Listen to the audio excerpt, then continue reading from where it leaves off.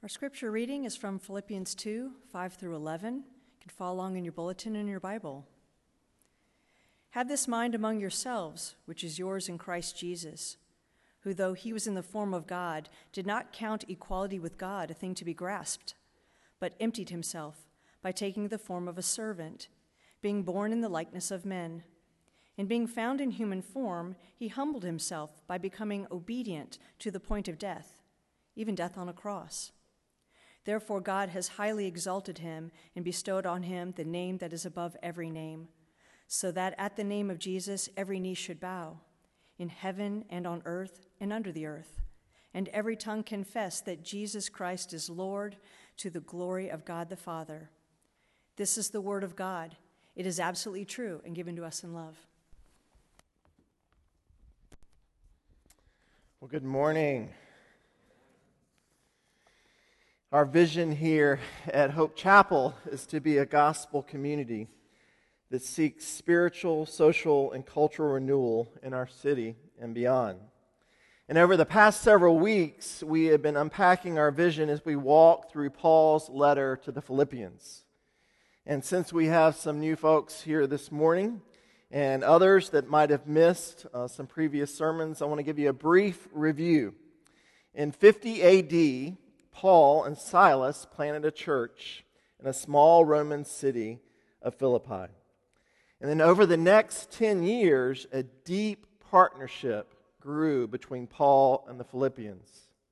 The Philippians supported Paul financially as well as praying for him on a regular basis. And Paul's affections toward the Philippians ran deep as he heard of their faithfulness to the gospel message in the face of intense persecution that was going on in Philippi. And then in 60 A.D., Paul was imprisoned in Rome and given a death sentence for proclaiming the gospel. News of his imprisonment spread quickly throughout the region. And as you might imagine, because of their kindred spirit, the followers of Christ in Philippi were particularly concerned. So in an effort to comfort and exhort and encourage the Philippians to stay the course and to continue to build God's kingdom, Paul penned this letter. Now, as we've walked through the first chapter, Paul has reminded us that in order for us to carry out our gospel vision here at Hope Chapel, we need all hands on deck. We need everyone to participate. Paul's also reminded us that God is the ultimate source of kingdom growth. And success and failure of our vision is not based on external measurements, but on our faithfulness to boldly proclaim the good news of the gospel. And then in verses 27 through 30 of chapter 1, Paul reminds us that our citizenship is in God's kingdom, not here in Greensboro, United States. And therefore, we are called to live in a manner worthy of the gospel. And while such a lifestyle will lead to suffering, we can be assured that it will also lead to many men, women, and children coming to faith in Christ. And then last week, as we turned to chapter 2, where Jim talked about 4 privileges that are ours as citizens of the kingdom of God, and we were reminded that in order to carry out our vision, we need to remain united, praying for one another, and playing off the same sheet of music, seeking not only to meet our own needs, but to meet the needs of those around us. Now this morning we're looking at verses 5 through 11 in chapter 2. These verses are often referred to as Paul's hymn. And they are certainly one of the most quoted and discussed passages from all of his letters. They are rich with meaning. And we literally could spend a week on every phrase in these verses. You're thinking, thankfully we're not. We're just going to focus on 2 things this morning. And the 2 things that I believe God wants us to look at is first, a calling. And then second, a glimpse of the future. Let me pray for us. Father, we are grateful this morning for your goodness, your mercy, and your grace. Holy Spirit, we pray that you would come. Lord, that you would take a very familiar passage to many of us and give us a new hunger and thirst for it, deeper understanding of who you are and who you've called us to be. And Lord, for those that are here this morning that might not have a relationship with you or who are deeply struggling in their relationship with you, I pray that you would meet them, that you would capture their hearts. You promise that your word will not go out and come back void, and so I rest in that this morning. So give us ears to hear. We pray this in your name. Amen.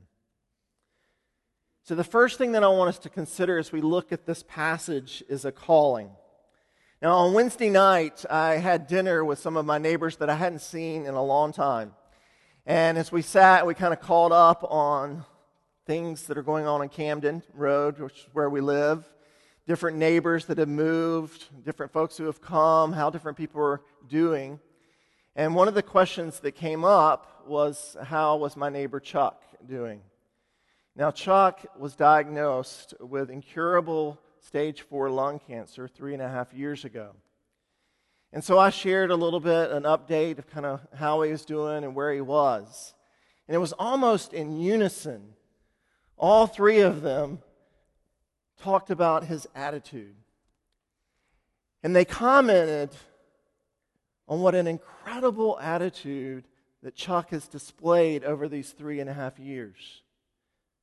How selfless he was, how humble he's been, and how not only has he served the family, but he's also served those of us around him. They were amazed at Chuck's attitude. And as I was considering that and thinking about that after our dinner, I couldn't help but think that oftentimes in the church we focus most of our attention on our behaviors. And while our outward behaviors are important, what's more important are the attitudes that inform those behaviors. And it's those attitudes that I believe a watching world, my neighbors, are looking at and wondering about and are curious about. And if we're going to seek to bring about renewal here in Greensboro, and if the Philippians were going to seek renewal in Philippi, what Paul understood was that our attitudes matter. And therefore, we see, after challenging them to do things in verses 3 and 4, to take action, if you look at verses 5 through 8, he turns our attention to our attitude. Look in verse 5. He says, "Have this mind among yourselves, which is yours in Christ Jesus." Paul here is challenging us as followers of Christ to imitate Christ's attitude. Now that begs the question, what is Christ's attitude? And Paul unpacks it in verses 6 through 8. He writes, "Who, though he was in the form of God, did not count equality with God a thing to be grasped. But he emptied himself by taking the form of a servant, being born in the likeness of men, and being found in human form, he humbled himself by becoming obedient to the point of death, even death on a cross." Now these two verses are packed full describing the nature and the attitude of Jesus Christ. And so we're going to take some time to unpack them. Paul takes us back to Christ's pre-existent status. He takes us back before the creation of the world to the time where God the Father, God the Son, and God the Spirit dwelled in perfect love and unity. He reminds us that Jesus Christ was in the form of God. The phrase in the Greek is en morphe theou, which literally means what Paul quotes in Colossians 1:15, that Jesus is the image of the invisible God, the firstborn of all creation. And unlike Adam and all of humanity, all of us that followed, who were formed in eikon theou, in the image of God, Paul says Jesus Christ is the form of God. He is the Son of God. He is equal in substance and power with God the Father and God the Spirit. Paul is saying to the Philippians, to us, Jesus is divine. But then in verse 6b, Paul writes, though Jesus was in the form of God, he did not count equality with God a thing to be grasped. He did not count equality with God a thing to be grasped. Paul here is saying the pre-existent Christ, who possessed equality with God, chose not to use his equal status for his own advantage. Unlike the first Adam, who grasped at equality with God and sought to be like him, Jesus, the second and greater Adam, did not grasp at equality or exploit it in any way. Paul says Jesus willingly gave it up. In verses 7 and 8a, Paul writes that Jesus emptied himself by taking the form of a servant, being born in the likeness of men, and being found in human form. Jesus surrendered his pre-existent status and took on a lowly status. Jesus took on the status of a servant, or some translations say a slave, choosing to subject himself to the brokenness of our world, choosing to subject himself to Satan and Satan's temptations. He took on flesh and blood. John says it this way in John 1. In the beginning was the Word, and the Word was with God, and the Word was God. He was in the beginning with God. All things were made through him, and without him was not anything made that was made. In him was life, and the life was the light of men. The light shines in the darkness, and the darkness has not overcome. And the Word became flesh and dwelt among us. And we have seen his glory. Glory is only the Son from the Father, full of grace and truth. You see, Jesus Christ was born in a stable. He was born in a lowly estate. He wasn't born in a nice hospital with a doula and many nurses. He was born surrounded by animals that stunk. He was not born in a manner fitting a king. And Paul then goes on in verse 8b and says, Jesus, having been born in human likeness, humbled himself. And again, unlike Adam, who was disobedient to God, Jesus was obedient to everything that his Father called him to do, even to the point of death. Death on a cross. Jesus obeyed his heavenly Father throughout his life and throughout the 3 years of his public ministry. And in obeying his Father, it took him down the road of Calvary. And he died one of the most cruelest deaths that existed in the Roman world.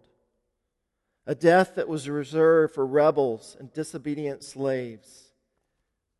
Even death on a cross. One commentator was talking about this passage and said, as the Philippians were reading this letter, and they heard that he was obedient even to the point of death, even death on a cross, they would all have gasped. We're so used to thinking of him hanging on a cross, but they would have immediately thought, That's the worst and most humble way a person, an innocent person, can be killed. Paul is saying, this is our Lord and Savior. His mind was steadfast. His mind was self-emptying, humble, and obedient. And this is the mind that God is calling us to have. God is calling us to share in the attitude that was Christ. God is calling us to an attitude where, like the second Adam, we choose not to grasp at equality with God, seeking after power, control, comfort, money, sex, and success, but instead choose the mindset of self-emptying, where we surrender our rights and our privileges. We lay aside our pride and our selfishness. We put on humility as we interact with the others. We clothe ourselves with love and grace and mercy. And we trust our Heavenly Father and choose to walk in obedience, even when our obedience is costly and unpopular. This is the attitude that God is calling the Philippians to. This is the attitude that God is calling us to as followers of Christ this morning. This is the radical mindset that God wants us to have here at Hope Chapel. And I believe if we're going to seek renewal in the city, it's not going to be about programs and fancy things that we do. It's going to be about our mindset, our attitude, our selflessness, our humility toward one another and toward our neighbors, and our obedience. But let me pause here for a moment, because if you are anything like me, and as I've thought about this all week long, it's impossible for me to not get past me. It's impossible for you not to get past you. Because we were born in the image of Adam. We are instinctively selfish when we come out of the womb. We are instinctively proud. We are instinctively wanting to grasp equality with God. And so, how do we do something that's seemingly impossible? Why would Paul ask us to have this attitude that, as I think and ponder it, I think there's no way that I can do it. There's no way we can do it. But if you look back at verse 5, it's so easy for us to miss a very simple phrase. Paul in verse 5 says, "Have this mind among yourselves, comma, which is yours in Christ Jesus, comma. Which is yours in Christ Jesus." That's the secret of us being able to have the mind of Christ. Paul is saying you can have the mind of Christ because you profess faith in Him. And because you have professed faith in Him, guess what? You are united to Him. You are in Him. He says it in 2 Corinthians another way. If anyone is in Christ, he is a new creation. The old is gone. The new is come. The truth is, though we were born in the image of Adam, if we have professed faith in Christ, we have been rejuvenated. We have been given the mind, the heart of Christ, the nature of Christ. The truth is, we can share this attitude because we are new creations. Paul is saying, God is calling us to live out the attitude that was Christ, that is already residing in you through your union with Him. It is through our union that we have been renewed and we are being renewed. It is through our union with Jesus Christ that we have the mind of Christ and the power of the Holy Spirit. And so Paul is saying, I'm not giving you a command that you cannot do. I'm giving you a command that you already are. Just be who you are. Be the sons and daughters of Christ. And live a life and an attitude of self-emptying, humility, love, grace, mercy, forgiveness, and obedience. And so the question for us this morning is, will we share the attitude that was Christ, that already dwells within us? Will we walk in humility toward our neighbors, our coworkers, our spouses, and friends? Will we repent of our pride and selfishness? Will we walk in obedience, trusting in our Heavenly Father to provide for us? And will we, like Paul says, let our lives be an offering poured out over our city and the world? If we begin to live and share this attitude that was Christ, that's already in us, then like my neighbors on Camden Road who noticed Chuck's attitude, your coworkers, your friends, your family, your classmates will notice your mindset, your attitude that's different than the world's attitude, and they will be drawn to you. And they will begin to ask questions of you. And renewal and restoration will take place. So the first thing that we see in our passage this morning is a calling to a new mindset, a new attitude. The second thing we see this morning is a glimpse of the future. The Philippian church was a minority group living in a hostile Roman world. And they, like Paul, were under intense persecution. And as you might imagine, having heard that Paul was on death row, that didn't help their morale in Philippi. And I love Paul's heart. Though he's on death row, he can have the mindset of Christ. He's not thinking about his own death. He's thinking about his brothers and sisters in Philippi. And he knew that they were under intense persecution. And he knew that he was calling them to adopt an attitude that might even bring on more persecution. And so he wanted to leave them with a glimpse of the future. He begins in verse 9 by reminding them of Jesus' new status. Therefore, God has highly exalted him and bestowed on him the name that is above every name. Paul says, yes, Jesus walked in humiliation and he died, but he is no longer dead. God raised him from the dead, and now he is living in exaltation. Unlike slaves who did not have a name, God bestowed on him the name that is above every name, the name of Jesus. And then he says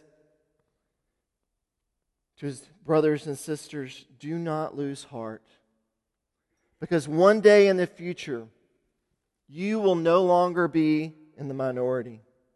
One day in the future,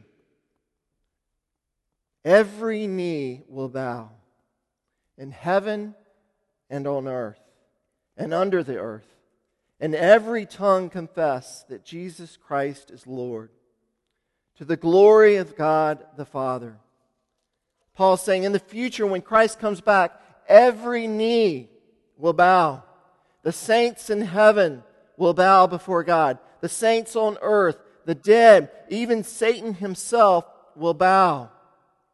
Every tongue will acknowledge that Jesus Christ is Lord, that Jesus Christ is God.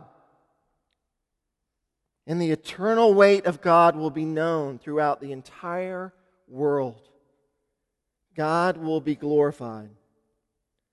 Now, Paul's not saying that everyone will live eternally with God, because we know that Satan is not going to be with us in heaven. Nor will those who willingly choose to live eternally separated from God. But what he is saying is that even Satan and those who choose to be separate from God will acknowledge that Jesus is God to the glory of the Father. As I was thinking about this, I couldn't help but go back to the Lord of the Rings and the Return of the King. And really my favorite scene in the whole trilogy is at the end. You have Sam and Frodo. They have taken the ring and they've thrown it into the fiery pit. It's burned up. The battle is over. King Aragorn is there. All of mankind is there. And Sam and Frodo approach the king. And they begin to bow. And he says to them, stand up. No one will bow. You will bow to no one. We will bow to you. And everyone, including the king, bow down to Sam and Frodo. Everyone, every man, woman, and child will bow down to King Jesus. And they will proclaim that He is the Lord. He is God. That is the truth. That is the reality that we live in. And that is what Paul wants to remind us of this morning. That though we're a minority here in Greensboro, and we're trying to live a mindset that's very different from our classmates, our coworkers, our neighbors, our family, he's saying don't be discouraged, though you will face persecution. You will suffer. Because one day, every person on Camden Road is going to bow at the feet of Jesus Christ. Every person that lives on your street, every classmate, every person in Greensboro and all over the world is going to bow at the feet of Jesus. And His kingdom will be consummated. And we will no longer be in the minority. We will rejoice and we will worship Him forever and ever and ever. And so I wonder this morning, how might seeing this glimpse of what is to come spur us on individually and as a church? How might it cause us to do life differently? You know, I'm a huge Carolina fan. They won last night. But those that were watching me watch the game in real time know that I was a basket case. Even when we went up by 10 and then went down, well, cut it to 5 and then we won. I was a basket case. But when I DVR the games and I know that they've won, there's a complete different spirit about me as I'm watching the game. Because I know the end. And so I'm not yelling. I'm not full of anxiety and fear. I actually enjoy the process and enjoy the game. You guys, we know the end of the game, don't we? And that should hopefully affect how we live and our mindset and our willingness to empty ourselves, our willingness to obey God, our willingness to face suffering, because we know the end. And so I wonder this morning, have you kept that right in front of you as you have worked in your job, as you've studied as a student, as you've been a mom and a dad? Have you kept the future right in front of you? The glory that is to come. Paul is saying, keep it in front of us. Don't lose sight of it. Let it be our hope today. In this passage, we learn of a calling and we see a glimpse into the future. And my hope for us as a church is over the next 20 to 30 years, when people speak of us, they will say that they saw us and that we were a peculiar people. We had this unique attitude that was different than anything that they'd ever seen. That we loved recklessly. That we gave financially in such an extravagant way that it blew people away. That we obeyed even when it was costly. that we rejoiced in times of great suffering and pain, that we were different because we had this hope of a future, a certain future.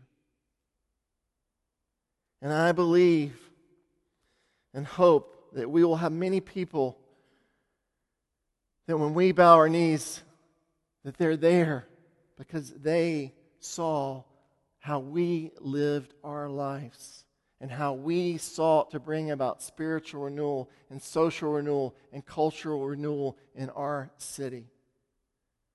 And it won't be to our glory. It'll be to the glory of our Father. This is an incredible passage. And we just kind of skimmed the surface this morning. I'd encourage you to do what Paul constantly calls us to do, to pick up this word every day, to meditate on it, so that our minds will be renewed. Our minds will be transformed so that we might have the attitude of Christ as we move and interact with the city of Greensboro and beyond. To Him be all glory and power and majesty forever and ever and ever. Amen.